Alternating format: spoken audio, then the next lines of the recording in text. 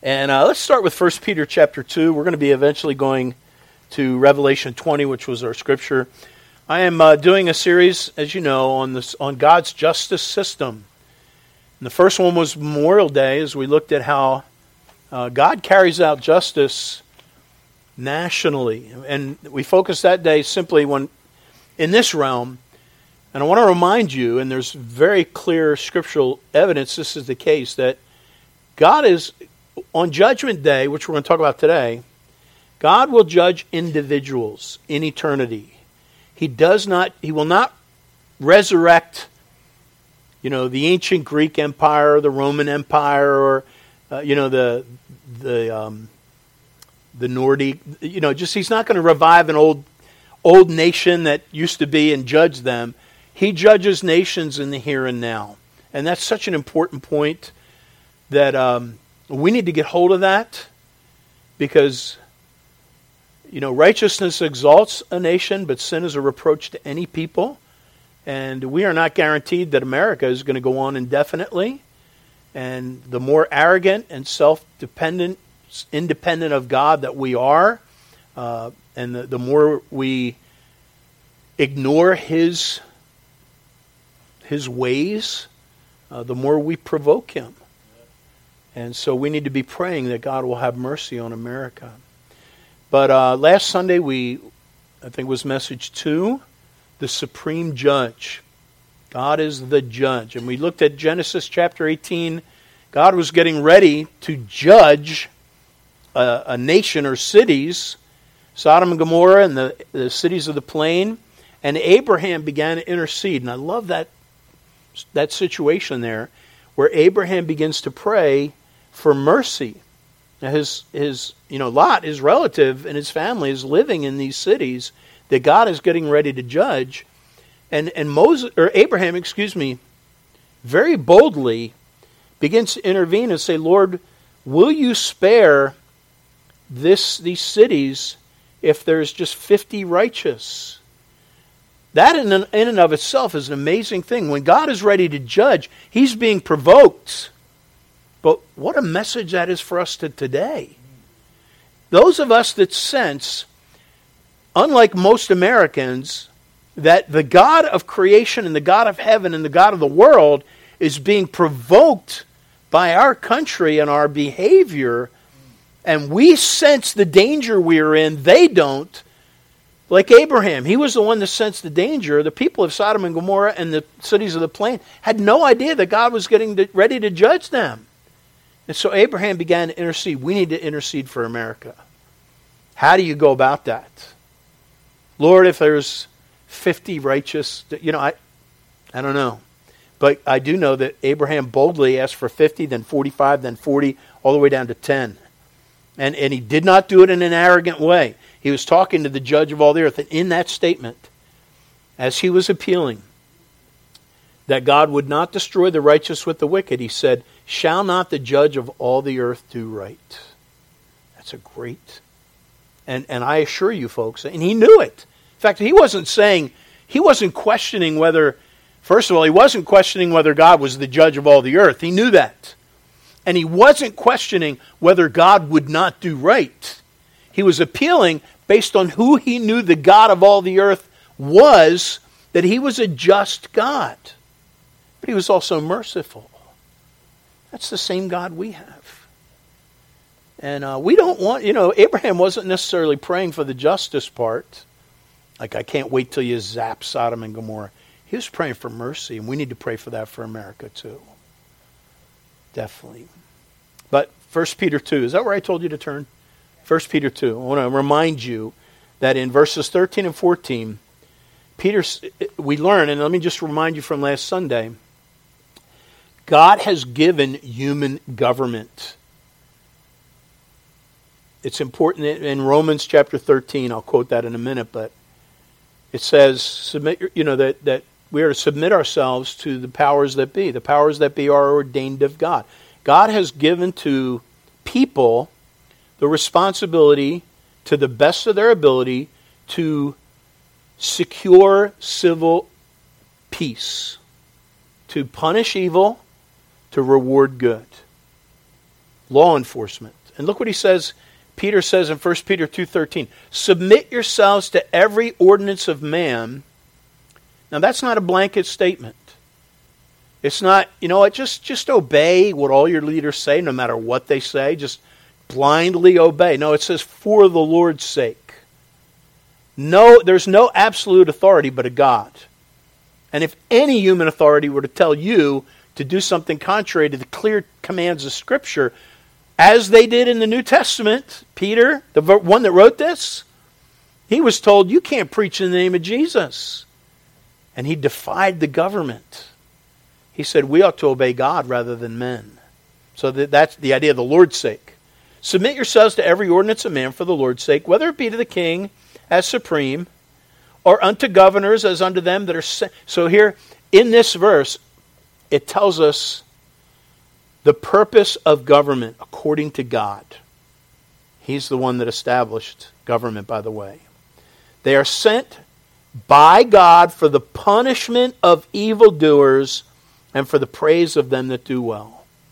Any government that's worth their salt understands and follows the jurisdictions that God gave them. God never gives any human being or any body of people absolute authority. There's always jurisdiction. There's always boundaries. And you and I have to understand those boundaries, because if we're asked to cross them, we have to obey God rather than men.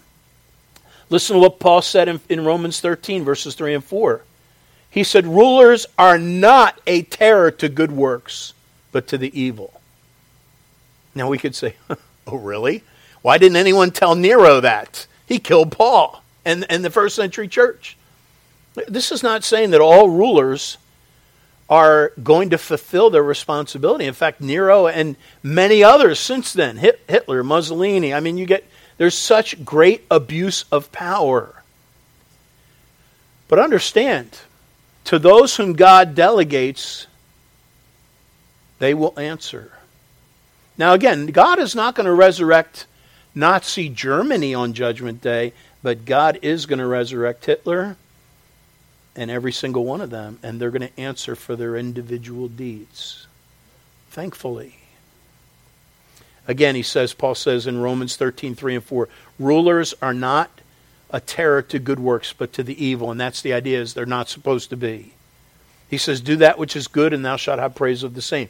You should have praise of the same. For he is the minister of God to thee for good. See, this is delegate. This is stewardship, folks. Even unsaved people that have positions of authority are going to answer to God. It says, but if thou do that which is evil, be afraid, for he beareth not the sword in vain. God has delegated powers to punish. For he is the minister of God, a revenger to execute wrath upon him that doeth evil. So good governments punish evil lawbreakers that violate your freedoms. At least they're supposed to. So we talked about the fact that God is the judge last week. And we looked at what is a judge. The word judge, along with judicial, jurisdiction, all these terms come from Latin. And it has the idea literally, the word judge literally means to pronounce the law or pronounce right. Someone who is a judge is given the authority to be able to pronounce sentence on actions of what's right and wrong.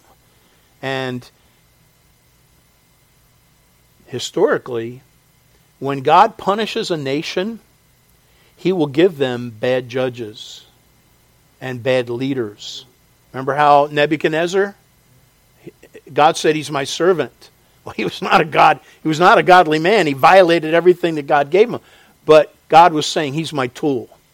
Don't worry. King's heart is in the hand of the Lord. Even the wicked king that doesn't pray once in his life, his heart is in the hand of the Lord. And as the rivers of water, he turns it whithersoever he will. In other words, God would use Nebuchadnezzar and Assyria and Syria and others to punish Israel in the here and now. So, the word judge, it's a noun and it's a verb. As a noun, it is refers to someone, a person. First definition of the word judge is a noun, a civil officer who is invested with authority to hear and determine cases, the law, what's right. The second definition, Noah Webster, of judge is the supreme being. Don't forget that. That's where Abraham, that prayer in Genesis 18, shall not the judge of all the earth do right? And I wrote it down, I forget where it is, but there's another verse also that calls him God, the judge of all. He is the supreme judge. The verb, so there's the judge, the person, and then there's the act of judging, the verb. It is to hear and determine, as in causes cases on trial to pass sentence. So the supreme judge is going to hear cases. We looked at, in fact, take your Bibles, Acts chapter 19. I want you to look at Acts chapter 19. There's a situation where there was a community gathering in a particular city or town in Acts chapter 19, and civil unrest began to take place because people's passions were involved, and they got very emotionally charged, and pretty soon there was almost a riot. And the town clerk, the city is Ephesus, by the way. The whole city was filled with confusion. By the way, it was because people were preaching the gospel. And then the town clerk sees the people literally in the unrest. It was like you had a riot going on here. And the town clerk stands up in Acts chapter 19 and verse 40. And he says, "For we are in danger to be called in question for this day's uproar." Said, listen, we're going to have to answer to this. There being no cause whereby we may give an account of this concourse. What? Now look at the wording here. The town clerk realized that there is going to be an accountability for the actions of what goes on here. And he was reminding everyone, listen, we are people that are accountable. Now, obviously this would be true on Judgment Day in the end, but he wasn't talking about Judgment Day. He was talking about the here and now and the earthly authorities. And he's saying, listen, you got to think about what you're doing here. And by the way, this was a very effective exhortation because it brought peace to a situation that was about ready to get out of hand. And again, look what he said, verse 40. We are in danger to be called in question for this day's uproar, civil unrest. There being no cause whereby we may give an account for this concourse. Reckoning. This whole verse is all about reckoning. It's the fact that you and I are going to have to answer. Everyone's going to have to answer, not just in the here and now, because we've already seen it. Perfect justice does not take place on this side of heaven, does it? Unfortunately. Now, it is a blessing when you have civil authorities that are conscientious people that want to do right and will punish evildoers, especially when you're on the receiving end. But it doesn't always happen, does it? Unfortunately. Good or bad people get away with doing bad things. Good people sometimes suffer for doing good and not doing bad. But the fact that there is going to be a supreme judgment is so important. So very important. I remember years ago when we had the prison ministry at our local prison, that I had the opportunity to meet quite a few characters. And some of them were in the news in our local area because of the crimes that they did. And there was a man that was on trial. His daughter, he was in a battle, a dispute. He and his wife, I think, were either divorced or separated, and there was a custody battle over the child. And it's so sad when children become involved in the marital disputes. It's just heartbreaking. And all of a sudden, the daughter disappeared. And the authorities were convinced. They thought that he had something to do with it. And his story was that, he had some anonymous lady that he met somewhere that was going to take the child because the mother was unfit. And so they met, and he gave his daughter to her so she'd have a better life. That was his story. They never found a body, but they're so convinced that they charged him with murder. And while the trial was going on, he would attend our Bible study. And I remember specifically, I set an appointment, he wanted to meet with me. And so I set it up, and I met with him for 2 hours. And I just let him talk. You folks know that I am a softie, right? You know that. So I will never forget. I'm sitting here talking to this guy, and this has happened before. Oh, I wish I was not so gullible. I used to pick on my younger sister for being gullible. If she only knew who I am, she'd be like, Steve, I'm not gullible. You're the gullible one. She could do that. In fact, if she ever gets hold of this little message part, she could use this against me. So I'm listening to him, and I'm starting to buy it. I'm like, oh, maybe he was just concerned about his daughter. And and I had already been, I think part of the trial had gone on. But I remember coming home to my wife, God bless her. I came home and I told her, I'm like, I think he may. And she knew enough about the story because it was in the paper, and I told her. And I said, I think he might. And so never forget this. She just asked like 3 questions. I don't even remember what the questions were. But she's like, oh, okay, well, what about this? And it stopped me in my tracks.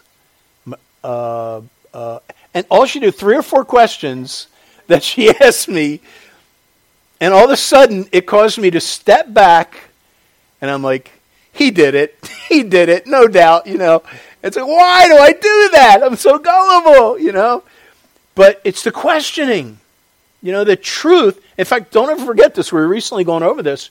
Truth never fears being questioned.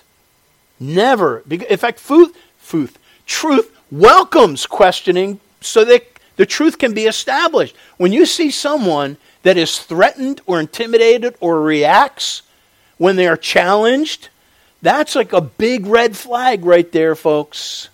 Truth welcomes questioning. And sometimes all it takes is a couple good questions to lay out the truth that can't be answered. Questions are great. They really are. Keep that in mind, in fact, because Jesus used that ability. So let's think now as we go forward. We're going to look at the American criminal justice system, which, as you look at our founding fathers, you would not know it based on the public school system if that's how you were brought up, as I were. But if you're familiar with and you read primary sources from our founders and their writings, and they are numerous, our founding fathers were God-fearing people. They weren't all born again, but a lot of them were, and they held the Scriptures in high esteem. And when they debated the Federalist Papers and all the things for our Constitution, there were so many Scriptures. The Bible was one of them. In the debates from our founding era, like the Constitutional Convention and others, there were 2 books. The most quoted book of all by our founding fathers was the Scriptures. The next one was Blackstone's Commentaries, which also quotes Scripture and is founded on Scripture. But you would not know that if you were part of the public school system. But our founders sought the Scriptures and the Lord when they set up our criminal justice system initially. Now remember, you're talking about human beings given authority to rule other human beings. It's going to be imperfect, even if you have a good system. Understand that. When you've got sinners, every single one of us, the heart is deceitful above all things and desperately wicked. So think of the basic layout of how our criminal justice system is run based on God's criminal justice system. Number 1, first somebody is caught or detained. If you're gonna establish justice, the evildoers must be stopped. They must be identified. And so you have someone detained, then you have them caught, then you put them in jail, awaiting for their trial. And in due process, this is a very, very important thing, due process, a person was innocent until proven guilty. So they got a trial date, and then they would have the trial, then there would be the verdict, the sentencing, and then punishment. You know what's interesting? God's justice system is very much like that. There is, first of all, the being detained. You know, when you and I die, the person who is going to be held accountable for their sinful criminal activity is put in a waiting cell. And it's called hell. And hell is not the end. As we see here in Revelation chapter 20. In fact, let's turn to Revelation 20, if you're not there yet. There is coming a day of reckoning, folks. In fact, it is the ultimate day of reckoning. It is the supreme judgment. And it's where all sinners, and I use that word in quotes, because once I'm done laying out this truth, you'll see there is a plan B. There's a way to escape the justice that you deserve. But there is a major day of reckoning, folks. And so people that die,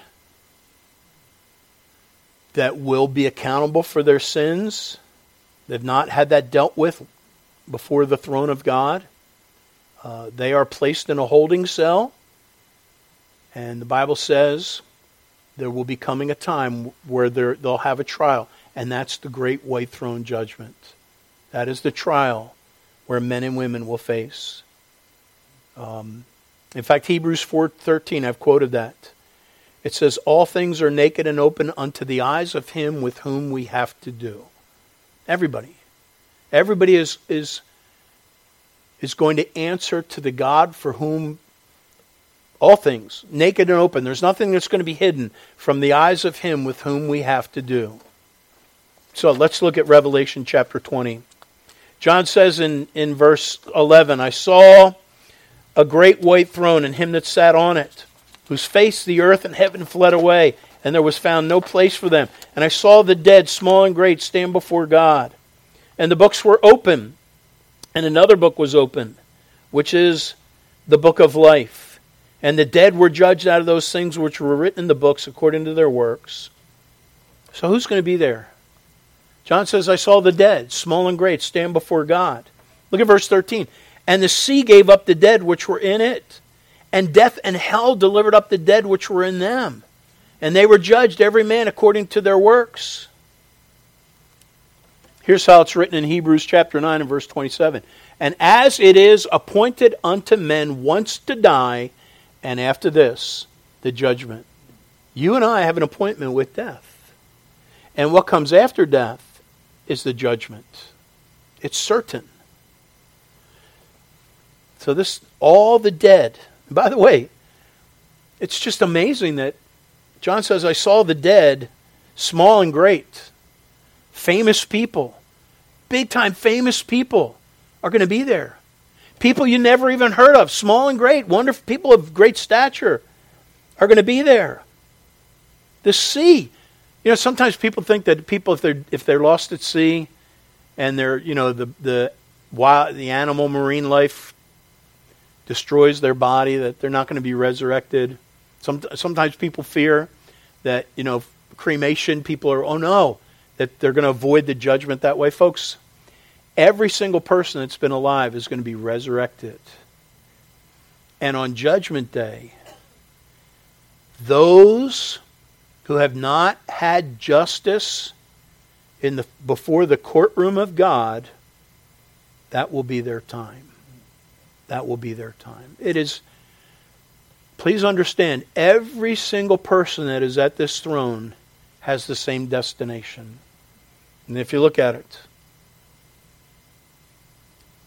verse 13, the middle of the verse, they were judged every man according to their works, and death and hell were cast into the lake of fire. This is their sentencing, folks. Hell, as we know it now, is a holding cell, awaiting for their trial. On that trial, they'll be resurrected from hell, those that died without Christ. They're going to stand before a holy bar, the holy throne of heaven, and every single person that is at the great white throne judgment is going to be cast into what's called the lake of fire, which is distinct from hell. Look at verse 15. And whosoever was not found written in the book of life was cast into the lake of fire. Let's talk about this day for a few minutes, because there is going to be what I will call Judgment Day retorts.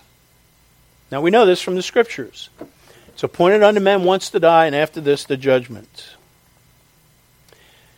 The Bible says in Matthew chapter 12, verse 37, Jesus said, by thy words thou shalt be justified, and by thy words thou shalt be condemned. Here's what we know is going to happen. On Judgment Day, there are going to be people that are at this throne. They're going to try to give a response, a retort. In fact, it tells us in Revelation or Romans 3:19 that on this day, every mouth will be stopped. And the implication is there's going to be people that are responding. In fact, we learn in Matthew 25, several places, there's going to be people that are going to respond to God and say, when did this ever happen? Where saw we thee? And then like 5 or 6 times throughout that, there apparently is going to be an interchange on Judgment Day where the accusation is made by the judge, and then the people are going to be like, talk about gaslighting, we talked about that, they're going to be like, what are you talking about? I'm convinced. Remember when Jesus said, by thy words thou shalt be justified, and by thy words thou shalt be condemned? I'm convinced on that day, although we are going to be judged according to the books, the Word of God, and the books, people's works, but I believe part of their works is their words. And I'm convinced that every one of us condemns ourselves by our own words. Think how many people charge God when something goes wrong and they say, if there is a God, how could he let that happen? I mean, we are constantly, there is this sense in every human being that justice needs to take place. How many times have you, even as a Christian, said, that's just not right? And you've put your finger and you've pointed condemnation, and maybe you've even blamed God. Like, if there was a God in heaven, how could he allow? And we constantly do that kind of thing. I'm convinced of it. How many times have you looked at someone or heard about someone else's actions and you said, that's just not right. That should not be allowed to happen. But you know what I'm convinced? Remember David? When Nathan came to him and shared the cutesy little story about a lamb and all that? Those kind of things. I think our own words can come back to haunt us. Times where we've indignantly pointed and cast a finger at someone and said, this is wrong. And God is up there saying, you do the very same thing. Seriously. And I'm convinced, knowing there's going to be retorts going on, there's going to, every mouth's going to be stopped. There's going to be people that are going to be trying to make a defense. I think that our own words are enough to condemn us and show us that we ourselves are guilty. So John sees the dead stand before God, and they are judged. And sadly, everyone at this judgment is cast into hell. The dead, small and great. How do you avoid it? I want to close with this. There is a way to escape the great white throne judgment. And it was another place that judgment fell. And it was hell for the person that was on the receiving end. It's called Calvary. The Bible says in 2 Corinthians chapter 5 that God the Father made God the Son, God made Jesus to be sin for us, who knew no sin. He didn't know any sin. Jesus Christ is the only innocent person that has ever been born or ever will be born of a woman. He made him to be sin for us, who know no sin. Why? That we might be made the righteousness of God in him. Folks, that's our escape from the great white throne judgment. The fire of God's wrath fell on Calvary when Jesus hung on that cross. He became sin for us. He was wounded for our transgressions. The Lord laid on him the iniquity of us all. All our sin, folks, was put on him. He bore the penalty that I deserve, that you deserve, so that you and I don't have to face that great white throne. And by the way, folks, justice for you doesn't need to be God's final justice at the great white throne if you'll allow it to be at Calvary. Jesus Christ died. 1 John chapter 2 says, if any man sin, we have an advocate with the Father, speaking of Jesus, and he is the propitiation. That's a word which literally means the satisfaction, the judgment, satisfies God's righteous demands. He is the propitiation, not for our sins only, but also for the whole world.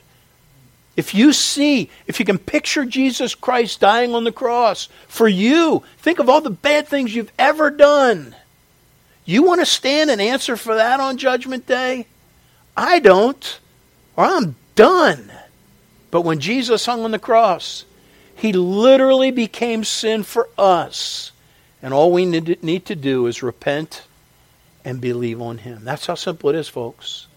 We need to, first of all, admit there's so many people that will never get to that point where they see themselves as guilty before God. By the way, Romans 3, and I'll close with this. It says, we know that what things soever the law saith, it saith to them who are under the law. What's the purpose of the law? Why did God give us those 10 commandments like don't kill, don't lust, don't commit adultery, don't be angry with your brother, don't steal, don't covet? Why did he do that? That every mouth may be stopped and all the world may become guilty before God. If you live your whole life on this earth, you never see yourself as a guilty sinner, you will be at the great white throne judgment. But if you will allow Jesus Christ, who died in your place, if you can just see him, he bore your sins in his body. And all you need to do is cry out for mercy. Cry out. We talked about that this morning. Just crying out for mercy. You're a guilty sinner. Remember, the publican is who we looked at. He was in a synagogue, a temple, couldn't even look up to heaven. And there was a religious guy there that had no problem, just confident as anything, boasting of all the good things he did. And there was this guy way off in the corner, couldn't even look up to heaven. He just was so remorseful. He just cried out, "Be merciful to me." Jesus said that man went down to his house justified. You cry out to God today to save your soul as a wicked sinner, and because of Calvary, whosoever shall call upon the name of the Lord shall be saved. You cry out to God. Jesus said, "He that cometh to me, I will in no wise cast out." Let's pray. Father, thank you for your word. Thank you for your justice. And Father, we are grateful that you are going to make things just, but we are not gloating in how everybody else is going to be suffering for the wrong that they've done for us. But we're mindful of our own unworthiness in the great conspiracy of sin, that we have sinned against you. Father, perhaps there's some listening today or with us that have not been saved, as we sang just a few minutes ago, saved by the blood. And I pray, Father, that those folks would come to see themselves. Maybe they've just been pointing fingers at everyone around them and blaming everyone else for all that's wrong. Help them to take their eyes off of others and look inwardly to see their own sin, but to realize that a precious, heavenly Savior came to pay their penalty so they would not have to face your judgment. Father, I pray that many listening and many in that condition would see themselves as sinners, and they would not try to come to you religiously, that they would realize that they can't bring anything to you and offer to appease you, that they must come empty-handed and accept only what Christ did. So, Father, I pray that many would be calling out to you to save their souls. And I thank you that whosoever shall call upon the name of the Lord shall be saved, and that he that comes to you you will in no wise cast out. I pray that you would save souls today that come to you with simple faith. Lord, we ask your blessing in Jesus' name. Heads are bowed, eyes are closed.